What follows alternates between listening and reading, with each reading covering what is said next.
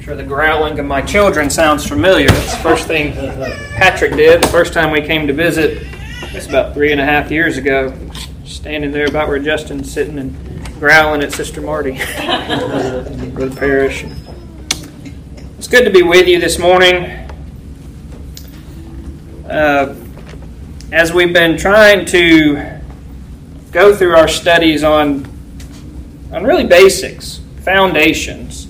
You may remember from last week we covered a little bit of territory going from eternity past to eternity future.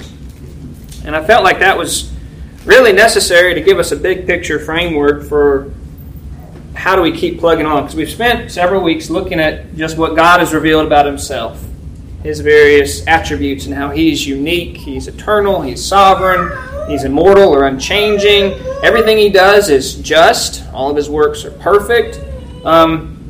And the next verse in that song that we're talking about is God sent His Son. And so I feel like we had to answer a lot of those questions about why did He send His Son? When did He send His Son? And how did that look like throughout the Scripture? And so I know that was a broad brushstroke and probably too much to take in, kind of like drinking from a fire hydrant, right? And so what I really want to do today is zoom back in and just focus on what an aspect of God that we don't like to really think about. One that's hard. In our culture, we air quote Christian culture, right?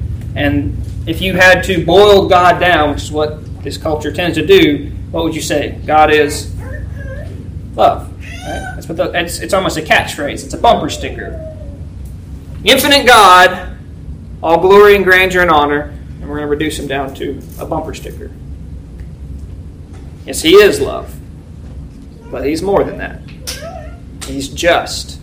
And in His justness or holiness, there is also an element of wrath and anger against sin. Okay?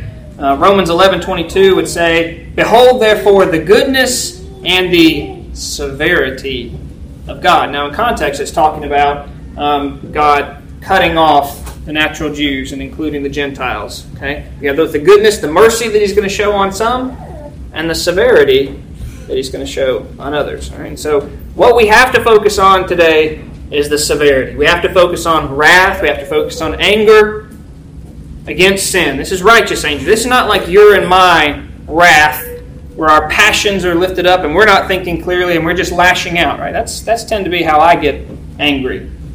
Be angry and sin not. It's possible to be angry and not sin. God can do it.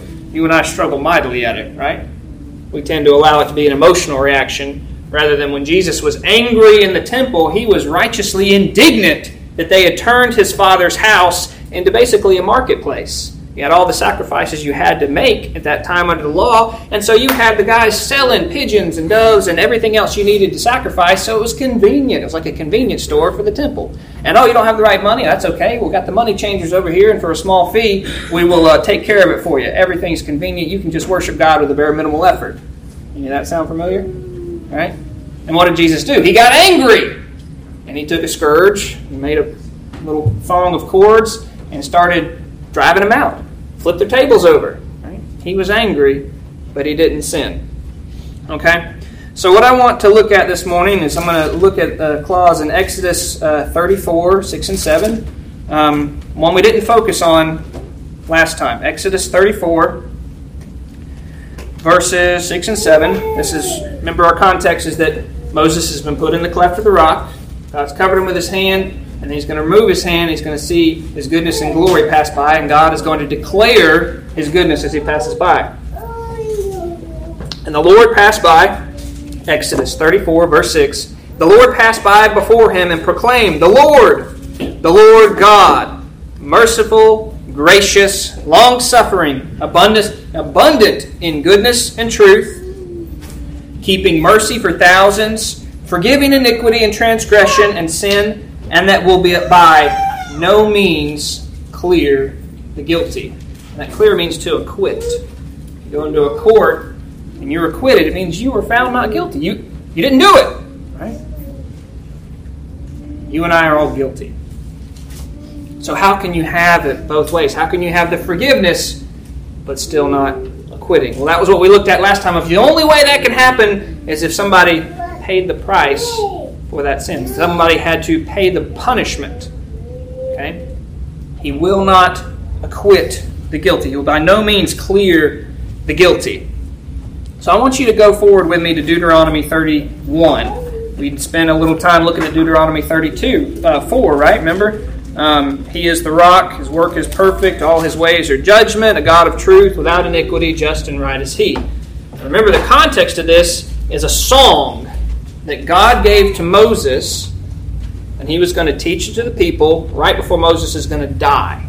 Okay? His time is over. He is served. He was 80 years old when they came out of Egypt. He's now lived another 40 years. They've gone through the period in the wilderness. Everyone who wouldn't go into Canaan when they were told to has now died. There's a new generation. And God is telling them in advance, y'all are going to corrupt yourselves, and y'all are going to go an evil way, and here's what I'm going to do in advance. And he's telling them that so they know that it was him doing it and not just chance or not somebody else's gods. He's declaring it hundreds and hundreds of years before it come to pass. So if you look right before that in Deuteronomy 31, let's see, starting verse 24. Then Moses commanded the Levites, which bear the ark. Let's start, 24. And it came to pass, when Moses had made an end of writing the words of this law in a book until they were finished. That was one of the last things Moses had to do. He'd been given all this law. He had to write it down. He wrote it in a book, and when it was finished, he commanded the Levites, which bear the ark of the covenant, saying, Take this book of the law, put it in the side of the ark of the covenant of the Lord your God, that it may be a witness against you, to testify against you, for when you break it, basically. For I know, this is Moses speaking, I know I know thy rebellion and thy stiff neck. Behold, while I am yet alive with you this day, ye have been rebellious against the Lord, and how much more after my death? He's like, I've already seen y'all rebel against the Lord numerous times. In the incident with the calf, in times of complaining about the food and needing meat instead of just the manna, water in the wilderness, over and over and over. He said, I've seen you, and I'm still alive, leading you. And they feared him. So how bad is it going to be after I'm dead? Gather unto me all the elders of your tribes and your officers, that I may speak these words in your ears, and call heaven and earth to record against them. For I know that after my death ye will utterly corrupt yourselves, and turn aside from the way that I have commanded. And evil will befall you in the latter days, because ye will do evil in the sight of the Lord, to provoke him to anger through the work of your hands. And Moses spake in the ears of all the congregation of Israel the words of this song until they were ended. Sin provokes the Lord to anger. That word provoke to anger, that's all one word in Hebrew. It means to be indignant. And the image that we'll see with God's anger or wrath is that of coals or fire, that they'll stoke hotter and hotter against them. Okay, but this sin is an abomination against God. He hates sin. He is a God of truth, without iniquity, no iniquity within him, and sin provokes him to anger. Okay? There is wrath in your God. There is wrath against sin, anger and wrath. So go forward to Deuteronomy 32. All right? We'll read just briefly to pick back up where we were before. Give ear, O ye heavens, and I will speak, and hear the earth. This is the song that God gave Moses to speak to him. Give ear, O ye heavens, and I will speak, and hear, O earth, the words of my mouth. My doctrine will drop as the rain, my speech will distill as the dew, as the small rain upon the tender herb, and the showers upon the grass. Because I will publish the name of the Lord, ascribe ye greatness unto our God. He is the rock. His work is perfect. For all his ways are judgment. A God of truth, without iniquity, just and right is he. Starting looking at God, now it's going to look at man. They have corrupted themselves. Their spot is not the spot of his children. They are a perverse and crooked generation. Do you thus requite the Lord, O foolish people, and unwise? Is he not thy father that hath bought thee, and hath he not made thee and established thee? All right, for sake of time, I'm going to jump down. All right? One of your homework assignments is to read all of Deuteronomy 32. Okay? Jump down to verse 15. Okay? But Jeshurun, or Israel here, Jerusalem, Israel. But Jeshurun as waxed fat and kicked. Thou art waxed fat, you've basically gone rich and blessed. Thou art grown thick, thou art covered with fatness. Then he forsook God, which made him, and lightly esteemed the rock of his salvation. So this song is going to be a literal prophecy about what's going to happen to the nation of Israel. After they go into this land, they're going to be so blessed, and then they're going to forsake him. Okay? They're going to forsake who? The God which made him, the nation and the individuals, and lightly esteem the rock of his salvation. Do any of y'all ever lightly esteem the rock of your salvation? I know I'm guilty of that. When Christ is our rock, and we don't hold him in high enough regard in our life, when we don't follow his commands, when we don't seek him in prayer, we're holding him in light esteem. When we're putting our wants and desires and lusts of the flesh before what we know to be right, we're holding him in light esteem. Verse 16, they provoked him to jealousy with strange gods. With abominations provoked they him to anger. So you've got idolatry that they're going to get into. And the idol, you and I may feel like, well, we're not bad like them. We don't have things carved out of stone or wood or whatever. We're not bowing down to it. But what are you sacrificing your time, your energy, your love, and affection towards? Whatever you're doing more and caring more about than God, that's an idol. It is taking the place of God in your heart. You're to love your God with all your heart, soul, strength, mind, body, everything you got. And so if there's anything above that role, that's an idol. So here they are literally going to bow down to these idols. It says, you provoked him to jealousy with strange gods. With abominations provoked they him to anger. They sacrificed unto devils, not unto God, to gods whom they knew not. To new gods came newly up, whom your fathers knew not.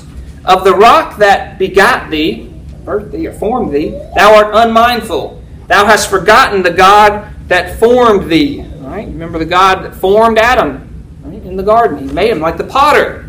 He made him out of the dust. He formed it. He is your creator, and you've forgotten him. You're unmindful of your creator. And when the Lord saw it, he abhorred them. The Lord, to abhor something is not a small thing. It means to hate, to despise, to reject. Because of the provoking of his sons and of his daughters, he said, I will hide my face from them. I will see what their end shall be, for they are a very froward, not forward, but froward, which means perverse, generation. Children in whom is no faith.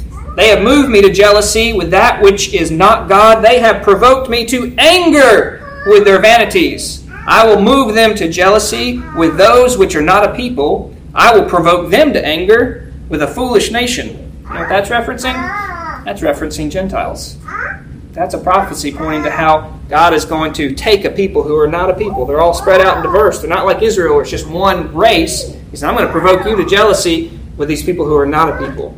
This is the whole family of God. So this is pointing, even here, way back in Moses' day, they just got the law. It's still one of those little glimpses to how God had a people that was beyond just natural Israel. Okay? For a fire is kindled in mine anger. Here's this imagery of firing. And shall burn unto the lowest hell, and shall consume the earth with her increase, and set on fire the foundation of the mountains. Is that not terrifying? This is not your and my little popping off, pitching fits when we get angry. This is something deeper. This is a smoldering that you cannot even really imagine. But this is the wrath of the Almighty God against sin, against iniquity, against perversity.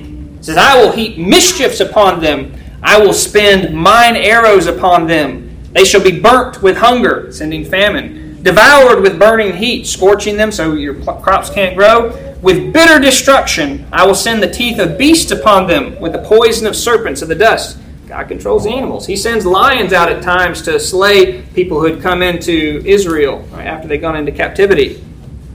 The sword without. So this is referring to when they're going to be held in siege. There's going to be surrounded about them. There'll be swords without and terror within. The fear and also the fighting that's going to go on within a siege. shall destroy both young man and the virgin, the suckling, also with the man of gray hairs. There's no respecter of persons. There's no one who's going to escape. Okay? All right, and for the sake of time, I'm going to jump down again, down to verse 30. How should one chase 1,000 and put 2 to 10,000 to flight? So if you got 1,000 men out there, this is the imagery, and you come up against one foe, your 1,000 turns around and runs. So how does that happen? How does it happen except their rock had sold them, and God had shut them up. The Lord had shut them up. For their rock is not as our rock, even our enemies themselves being judges. For their vine is as the vine of Sodom and of the fields of Gomorrah. Their grapes are grapes of gall, and their clusters are bitter. Saying the vines, the things that are going to be produced out of them, what comes out is gall and bitterness. And sin is iniquity. Sin, the wages of sin is death. All right? Their wine is as the poison of dragons, and the cruel venom of as asps. Excuse me, can't talk. Is not this laid up in store with me and sealed up among my treasures? So this is part of his treasures. The Lord can open up the windows of heaven and pour out blessings. But within his treasures, he can also pour out great wrath. Verse 35, to me belongeth vengeance and recompense. To recompense means to repay. Okay? Their foot shall slide in due time, for the hand of their calamity, for the day of their calamity is at hand. The things shall come upon them, make haste, for the Lord shall judge his people, and repent himself for his servants when he seeth that their power is gone, and there is none shut up or left. And he shall say, where are their gods, their rock in whom they trusted, which did eat the fat of their sacrifices, and drank wine of their drink offerings? Let them rise up and help you and be your protection. So he's going to call them out of saying, you depended on other things. Call on them now. You're in trouble. Call on them. Let them help you. See now that I, even I am he, and there is no God with me. I kill, and I make alive. I wound, and I heal. Neither is there anything that can deliver out of my hand. For I lift up my hand to heaven and say, I live forever. He's unique. He has that power. No one else. But I want you to listen to this imagery that comes after this. It's not something that you will hear if you're just talking about a God of love. If I whet my glittering sword, and mine hand take hold of judgment, I will render vengeance to mine enemies. God has enemies. And will reward them that hate me. I will make mine arrows drunk with blood, and my sword shall devour flesh, that with the blood of the slain and of the captives, from the beginning of the revenges upon the enemy. Rejoice, O you nations, with his people, for he will avenge the blood of his servants, and will render vengeance to his adversaries, and will be merciful unto his land and to his people. And so like we talked about last time about those who chooses to put mercy upon, who describes as his people, and those who he doesn't, who describes as his enemies and his adversaries. And all those adversaries, you know what? They hate him. To be dead in trespasses and sins, to be in the carnal mind, is to be at enmity with God. Enmity is a very strong word for hatred. Like a warfare. You're opposed to God. There's nothing that you love or desire about him. You only love and desire yourself. Okay, but this is very strong imagery about the Lord who will take vengeance. We're talking about whetting a sword, sharpening a sword, and having his arrows drunk with blood. You ever read the sermon by Jonathan Edwards, "The Sinners in the Hands of Angry God"? It was the last religious thing I read in public school. And he was notoriously a very monotone speaker. But he used a lot of the imagery that was within Scripture to point out how great and the magnitude of God's wrath is against sin and against sinners. Okay? So is this fun to think about? No! Certainly not. Should it cause terror? Probably should. We should fear our Lord. Not with a fear that he's going to come down and squash us, but with a recognition that he is holy and righteous in his judgment. and that we deserve this judgment. And it's by understanding the magnitude of His wrath that you then get to see the true depth of the mercy that He shows upon you. Okay? If you don't have a God of wrath who cannot stand and will not abide sin to go ignored or unpunished, if you don't have that peace, you cannot then appreciate what Christ really did. If God could just look away, He could have just looked away. But that would not be God. That would be defeating His own character, which He won't do, and He doesn't change. And so we have to understand the magnitude as best we can. We have to learn about the magnitude of God's wrath and how pure and righteous and holy it is, and how much He hates sin. Sometimes you and I can convince ourselves, well, this is a little sin. It's not that big, is it? God hates sin. It is contrary to Him. Okay? Proverbs 6:16.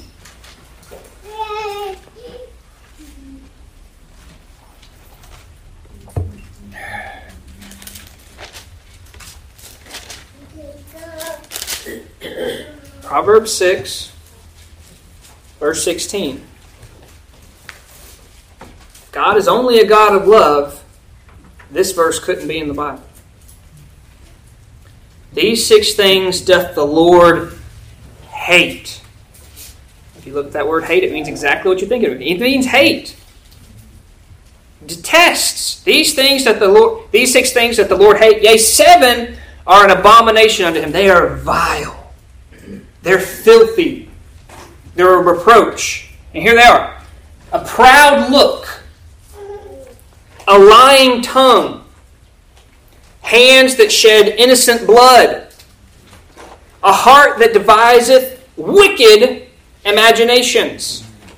Feet that be swift in running to mischief.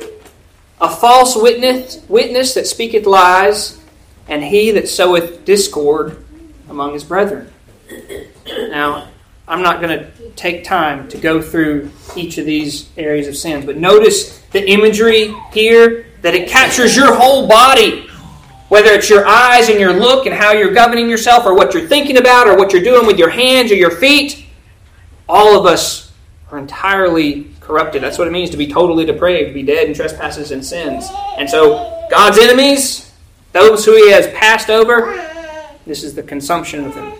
It's the totality, it's the proud look. Why is someone proud? Because they're lifted up. And who are they lifting themselves up higher than? God. If you and I are truly proud, we're lifting ourselves higher than God. We're exalting ourselves. Okay? God hates that. Because that's a lie. It's failing to recognize who is actually the king, the ruler, the sovereign. Right? A lying tongue. God cannot lie. He's not a man that He can lie or repent.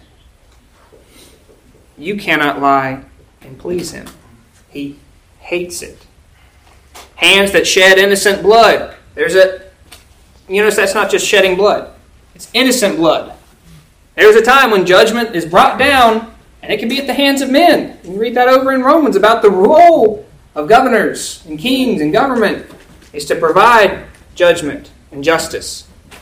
And so there's a time when you can shed blood and it not be wrong. But here it's shedding innocent blood. Those who have not committed the crime and been found guilty, it's those who are innocent. Hands that shed innocent blood. A heart that deviseth wicked imaginations. Jesus would say a lot about the heart, right? He was getting flack from the Pharisees about, well, why aren't your disciples washing their hands? They're going to defile themselves. And what did He tell them? He told them that you're not going to be defiled from what comes into your body. Right? It's what comes out of your body, out of your heart that defiles the man. Because out of your heart comes all the wickedness, all the murders and lies and deceits, adulteries. They all come out of the heart. Okay? A heart that deviseth wicked imaginations, feet that be swift in running to mischief, false witness that speaketh lies, and he that soweth discord among the brethren. All right, so we're just going to leave that for today. Y'all can read that this week. That's bonus. Chew on it. But these things are things that the Lord hates. All right, I want you to go to Psalm 58 to look at the Lord's promise that will happen to the wicked. There's a destruction promised. Psalm 58. Do you indeed speak righteously, O generation? Do you judge uprightly, O you sons of men? Yea, in heart ye work wickedness. Wicked heart devising imaginations. In heart ye work wickedness. Ye weigh the violence of your hands in the earth. The wicked are estranged from the womb. They go astray as soon as they are born, speaking lies. We have a whole other conversation about total depravity, and that there is no innocent. From the time of conception, you and I are born an unclean thing, full of sin. That is our nature. The wicked are estranged from the womb. They go astray as soon as they are born, speaking lies. Their poison is like the poison of a serpent. They are like the deaf adder that stoppeth their ears, which will not hearken to the voice of charmers, charming never so sweetly.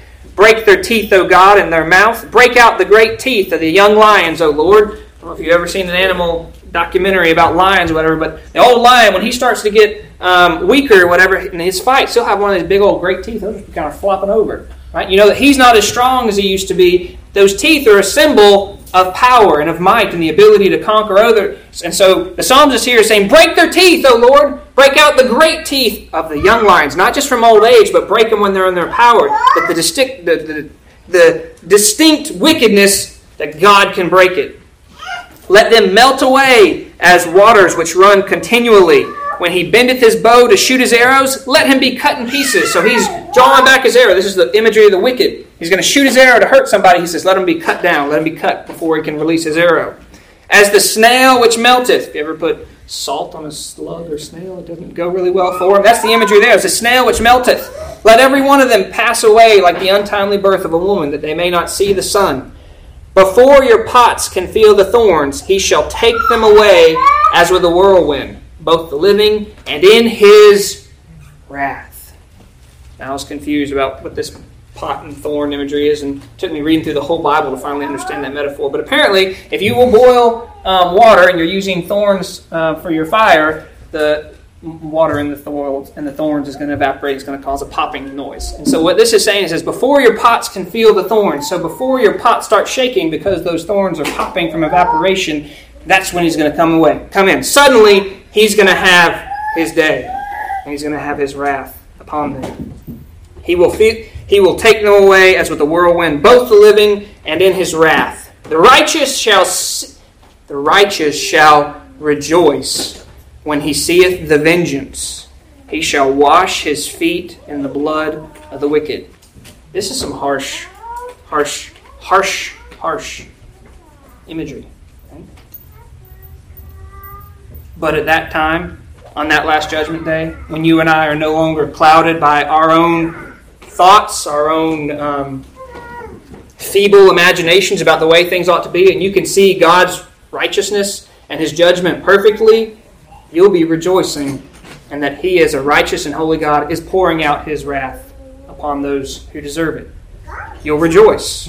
He shall wash his feet in the blood of the wicked, so that a man shall say, verily there is a reward for the righteous. Verily he is a God that judges in the earth. He's a God of judgment, and he will judge. And if Christ's blood was not paid for you, it will be a terrible day. In his wrath and anger, it will be poured out. Now, don't be confused that just because he hasn't come and wiped out the wicked immediately, that it won't come. Scripture is full of the Lord delaying his judgments. Jonah was so upset that God didn't wipe out Nineveh. It happened. It happened later, but he delayed it. Right? In Romans 9:22 through 24 says, Romans 9:22, what if God, willing to show his wrath and to make his power known, endured with much long suffering. Slow to anger, long suffering, right? Endured with much long suffering the vessels of wrath fitted to destruction. What if he was willing to show his wrath and make his power known, endured with much long suffering the vessels of wrath fitted to destruction, and that he might make known the riches of his glory on the vessels of mercy? And the context in this in Romans 9, you can go read that, that's another bonus one, is the potter. The potter who has control over the clay. He can make a vessel fitted for wrath and one who's fitted for glory. All right? in both, he gets to demonstrate his glory. One in his mercy and one in his wrath.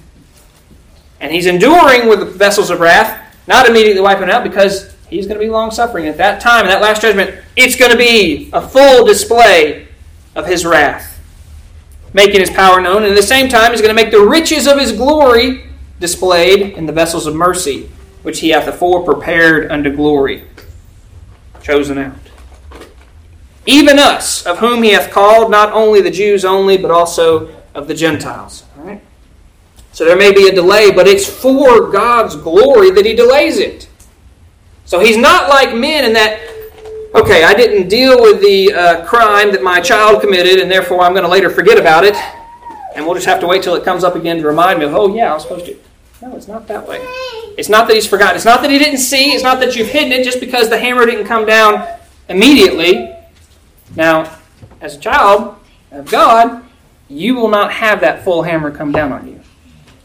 And the chastening that you'll receive is the chastening of a father to a son. And those are in love and for your best interest, that you will be sanctified and be made more like his son. That's a very different thing than the full, unmitigated release of God's wrath to display the strength of his power and his righteous indignation against sin. Okay?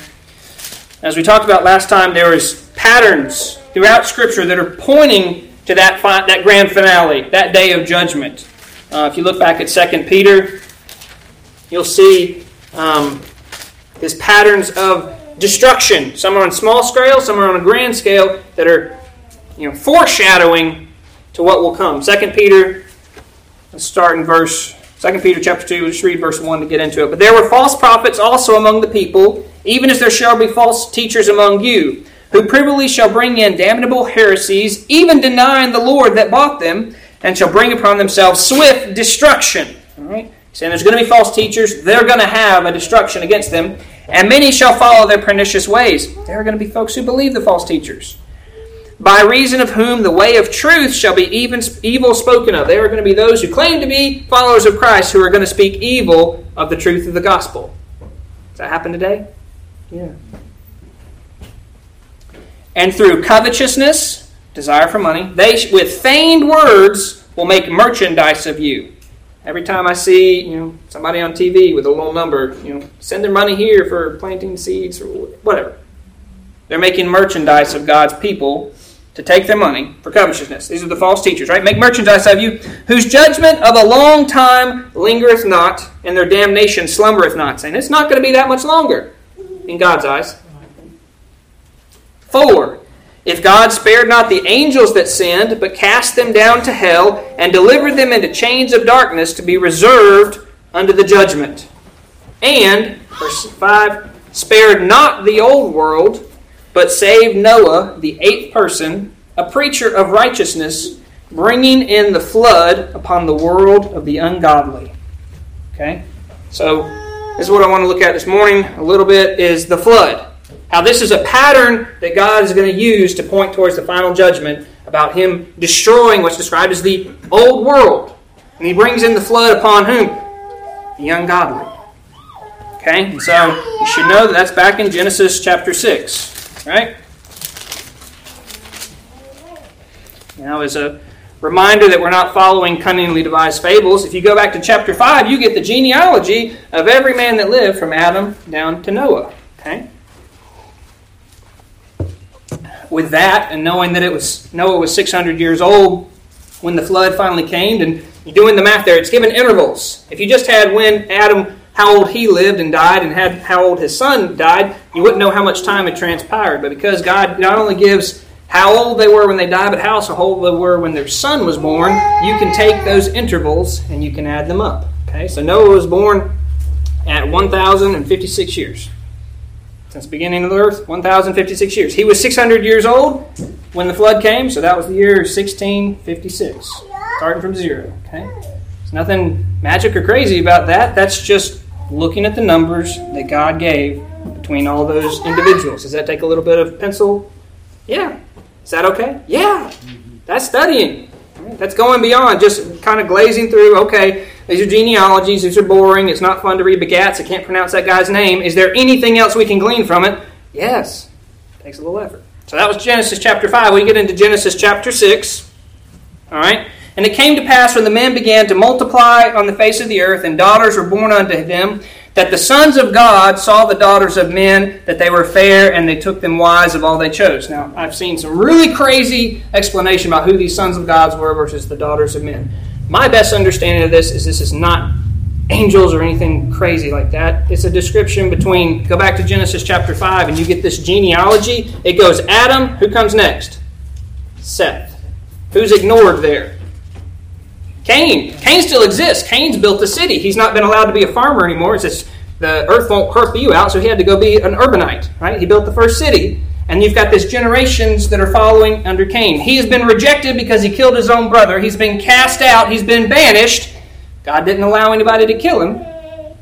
And so my best understanding is the sons of God are those who are following Seth's genealogy, and the daughters of men are those who are following Cain's. Okay? Got those who are serving God, and those that weren't, in general terms. But they became to intermingle, and everybody was wicked. Okay?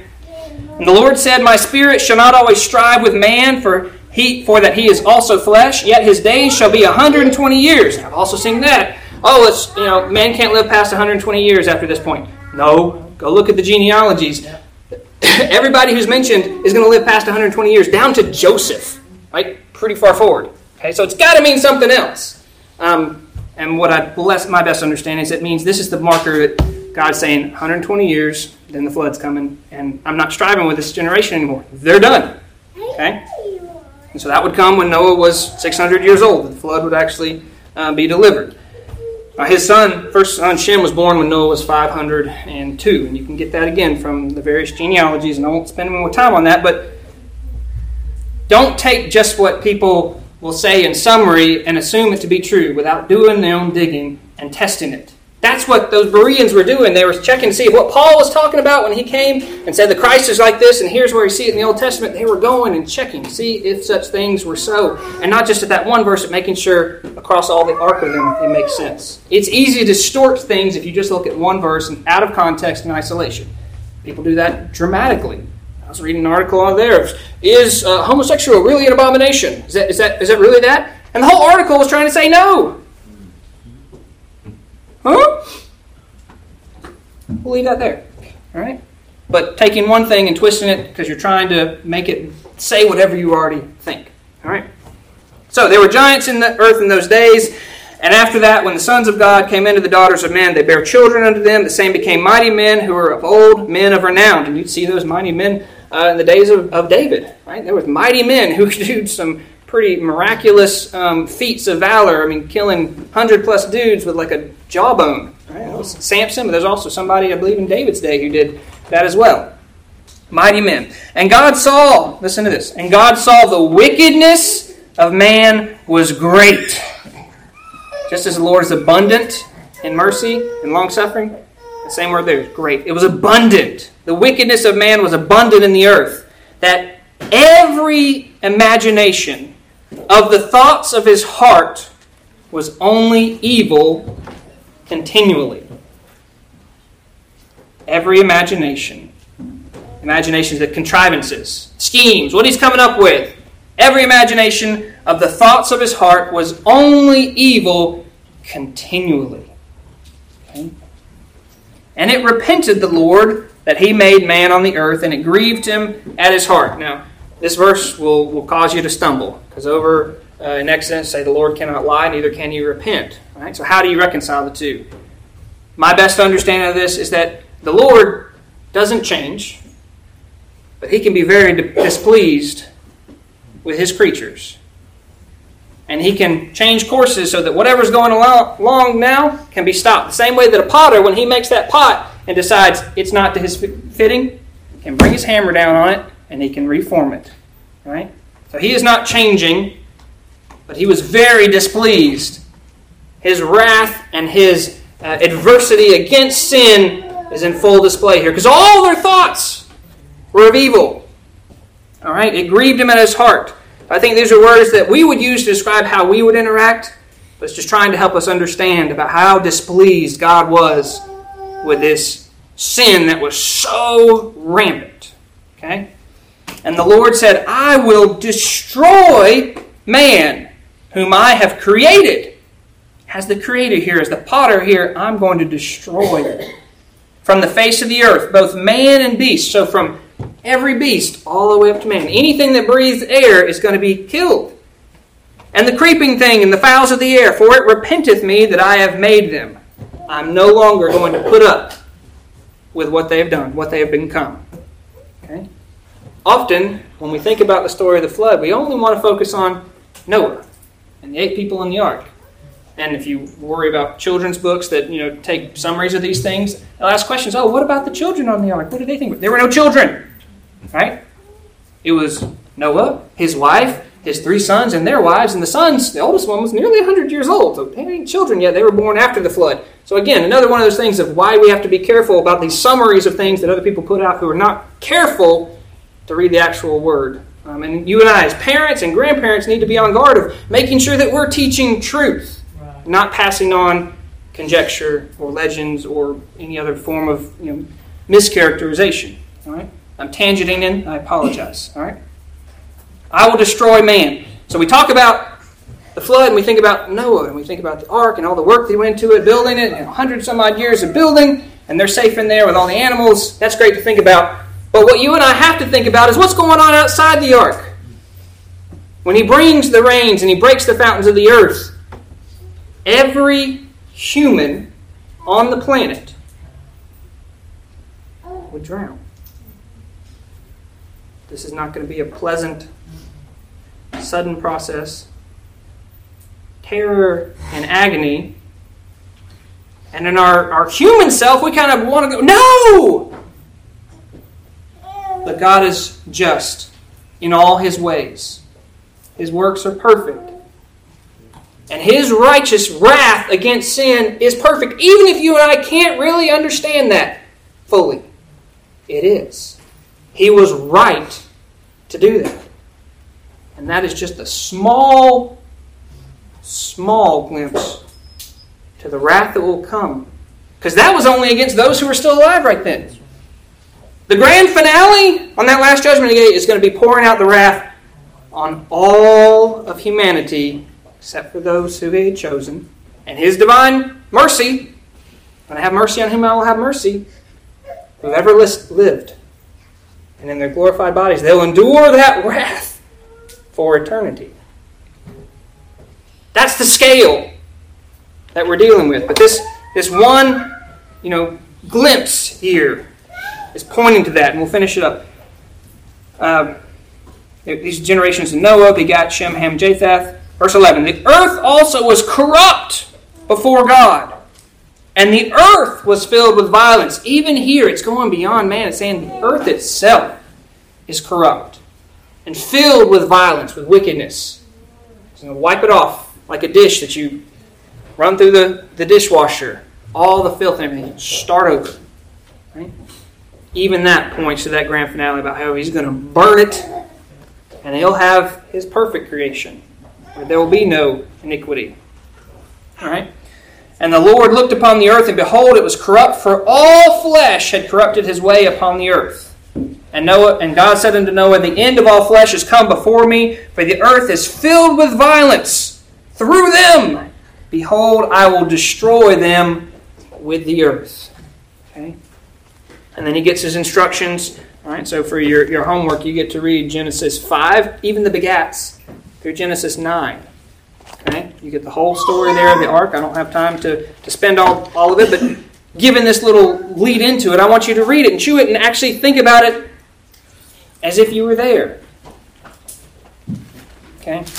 Now I want to go forward now, for the sake of time, to Job chapter 22. Even Job, which we know was written after the flood because he references the flood. Job 22, verse 15 and 17. This is one of the miserable comforters, Eliphaz. Job 22:15. Hast thou not marked the old way which wicked men have trodden?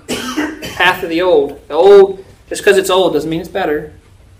The old way which wicked men have trodden, of the old world, right? which were cut down out of time, whose fountain was overflown with a flood, which said unto God, Depart from us, and what can the Almighty do for them? That was one of the things that was going on the earth. That was one of the things they were saying, is unto the Almighty, depart from us. We don't need you. Do y'all see that in this day? Yes. What do you mean, God? What is that? Who's he that I should obey the Lord? Depart from us. I'm going to do my own thing. I'm going to have my own truth. I'm going to have my own way. I am my own God. Right? So this provoking to anger, you see it on this grand scale here over the whole earth at the flood. It would often come upon Israel, the nation, in a smaller scale, just against that nation, when they would provoke him to anger. Go to Judges 2. Judges 2. All right. So Moses has died. Joshua is given the charge of the people. He's got to go in, fight the battles to conquer the land. He does that for a portion of the land. Eventually he gets old. He was 110 and he died. All right. Joshua 2 and 10. And all that generation that was with him died too. And also all the generation were gathered together under their fathers. It's a nice way of saying they died. And there arose another generation after them, which knew not the Lord, nor yet the works which he had done for Israel. And the children of Israel did evil in the sight of the Lord, and they served Balaam. Balaam was a false god, an idol that was within the land already. They're following the pattern of those who were still there. They forsook the Lord God of their fathers, which brought them out of the land of Egypt, and followed other gods, of the gods of the people that were round about them. Peer pressure, right? Hey, they're doing well. They've got this God. Let's take that God. Maybe we'll do well too. All right, verse 14. And the anger of the Lord was hot against Israel, and he delivered them into the hands of spoilers. These are enemy invaders. That spoiled them. That took their stuff.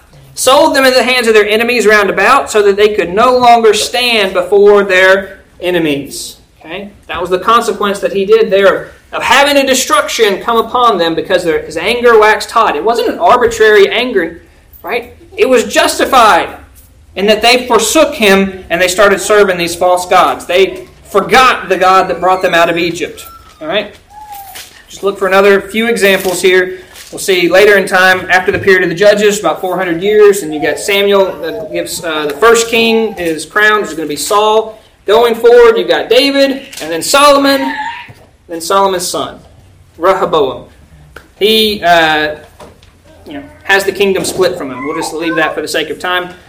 He has the kingdom split. He gets 2 tribes. The rest go to the northern kingdom, which is going to be given by God to a guy named Jeroboam. So you got Rehoboam in the south and Jeroboam in the north.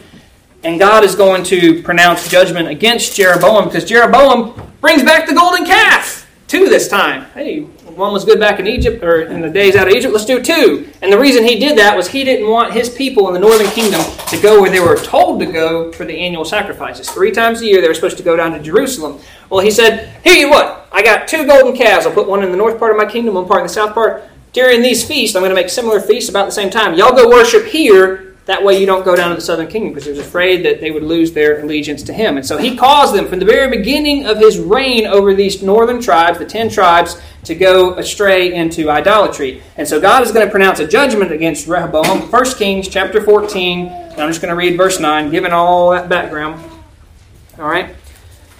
1 Kings chapter 14, verse 9. But hast done evil, it's talking about Jeroboam, thou hast done evil above all that were before thee. For thou hast gone and made thee other gods and molten images to provoke me to anger, and hast cast me behind thy back. His sin of abandoning God provoked God to anger. And he's described as casting God behind his back. How often do you and I go our own way and cast God behind our back?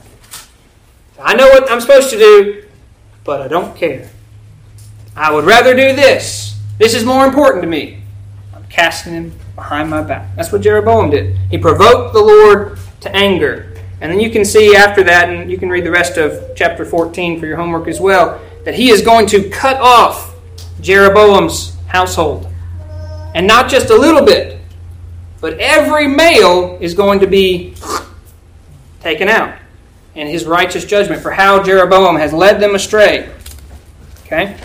Jump forward to 2 Kings 17. This is going to be the end of that kingdom. So that's the very beginning of the northern kingdom called Israel. The very end of that kingdom is when they're going to go into captivity by the Assyrian Empire. This is 2 Kings chapter 17. And there is going to be judgment pronounced against him. This is 2 Kings chapter 17, starting in verse 5. Then the king of Assyria came up through all the land and went up to Samaria, that's the capital city of Israel, and besieged it 3 years. And in the 9th year of Hoshea, the king of Syria took Samaria and carried Israel away into Assyria and placed them in Halah and Habor by the rivers of Gozaz and the cities of the Medes. So he comes in, he conquers, he takes the people, he moves them up north and sets them there. Blop. All right. Verse 7, for so it was that the children of Israel had sinned against the Lord their God, which brought them up out of the land of Egypt, from under the hand of Pharaoh and the king of Egypt, and had feared other gods. They'd sinned against them, they'd feared other gods, and walked in the statutes of the heathens, the laws and the rules and the ways of the heathens round about him. That's how they chose to walk, rather than the law that God had given them. Whom the Lord cast out from before the children of Israel and of the kings of Israel, which they had made. And the children of Israel did secretly those things that were not right against the Lord their God. Secretly. God can see. He's the all-knowing God. He's the everywhere God. He can see. There is no secret that can be hidden. Yet we will still try to have our secret sins. He sees them. Right? They did secretly those things which are not right against the Lord. They built them high places in their cities, from the tower of the watchman to the fenced city. And they set up images and groves in every high hill and under every green tree. And there they burnt incense in all the high places, as did the heathen whom the Lord had carried away, and wrought wicked things to provoke the Lord to anger. For they served idols, whereof the Lord had said unto them, Ye shall not do this thing. All right? I want to take one proverb and look at it real briefly. You may feel like this is kind of random. But as I was reading it, it made more sense to me this time than ever before. This is Proverbs 20 and in verse 2. Proverbs 20 and 2 says, the fear of a king is as the roaring of a lion. Whosoever provoketh him to anger sinneth against his own soul. What do you think it means that the fear of the king is as the roaring of a lion? Roaring of a lion. If you and I hear a roaring of a lion, what is that to you and me? That's a warning, right? There's a lion around. I need to be careful. I might even need to get out of here. It's a warning, right? I'm not eaten yet, but I hear a roaring. The fear of the king is the same thing. It's a warning. Your fear of the king should warn you, should give you caution.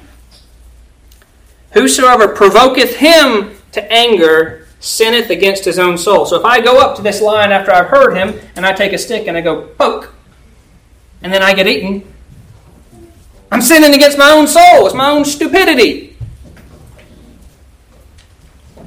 The fear of the great king is a warning. It should control and govern us.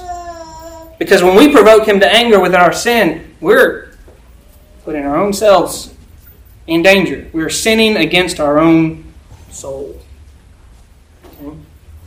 Now, you will probably hear, if you're talking to someone about the God of wrath and anger, they'll say, well, that's just the Old Testament God. Does God change? No. Go to the New Testament. Go to Colossians chapter 3. Colossians chapter 3, I want verses 5 and 6. Mortify therefore your members which are upon the earth. This is talking about your bodies. All of your body.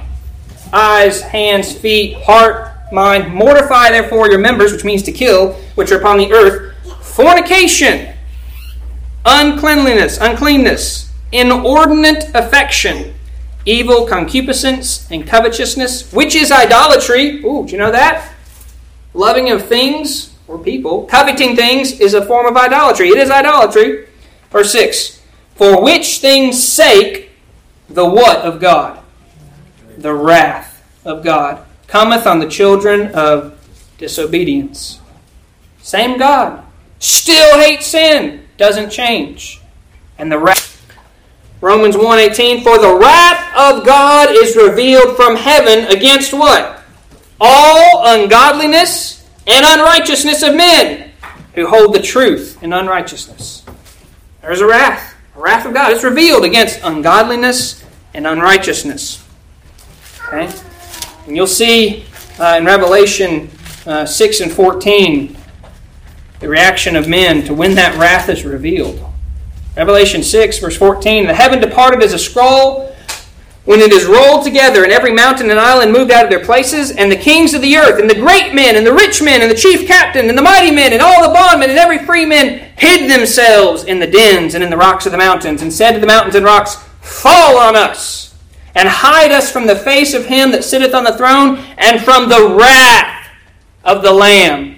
For the great day of his wrath is come, and who shall be able to stand? And the answer is no one. No one. Now, lest you get confused and say that, well, I've got my sin, it's a secret sin, yes, okay, God knows it, but I'm not really hurting anybody. Right? In our culture, we get more upset when people injure someone else, right? Well, that's just a crime against themselves, it's not really a big deal. Right? Who are they hurting? Well, when you sin, you're sinning directly against God. You're offending God. You're antagonizing, if you will, God. I want to pull this out of Psalm 51. Psalm 51, verses 1 through 4. Have mercy upon me, O God, according to thy loving kindness, according to the multitude of thy tender mercies, blot out my transgressions. Wash me thoroughly from my iniquity, cleanse me from my sin. For I acknowledge my transgressions, I'm confessing them, and my sin is ever before thee. You can see it, there's nothing hidden. Against thee, thee only have I sinned, and done this evil in thy sight, that thou mightest be justified when thou speakest, and be clear when thou judgest. Who are you sinning against? You're sinning against God. Now you go read the context of this psalm, and this is when Nathan has come to David about the incident with Bathsheba. Murdering Uriah. There are a lot of other people that David injured and sinned against. But here it's saying, I sinned against God. Okay? When you sin against God, you're sinning not only against the judge, you're sinning against the lawgiver, and you're sinning against the king. You see that in Isaiah 33 and 32. But God has all those roles in our life. He gives the law. He judges us against it. And He is the king or the enforcer of it. This is Isaiah 33 and in verse 22. For the Lord is our judge. The Lord is our lawgiver. The Lord is our king. And if it's just stopped right there, you and I would be most miserable. He will save us. We can't put our hope in anything else other than God Himself. He will save us. But He is our lawgiver. That's a legislator. He's our judge. Our government mirrors this. Right? You've got Congress, which is your legislator. You've got the Supreme Court and your judiciary system, it's our judge. And then you've got the king, which is the executive, the enforcer of those laws. God is all three, and He is them perfectly. That's who you are sinning against when you sin. All right? I want you to go finally to Hebrews chapter 10.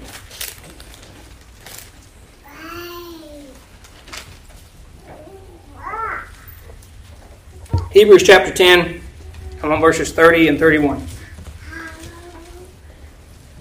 For we know Him that hath said, Vengeance belongeth unto me. We read that earlier. But vengeance belongeth unto me. We know Him that said that. Who's that? God.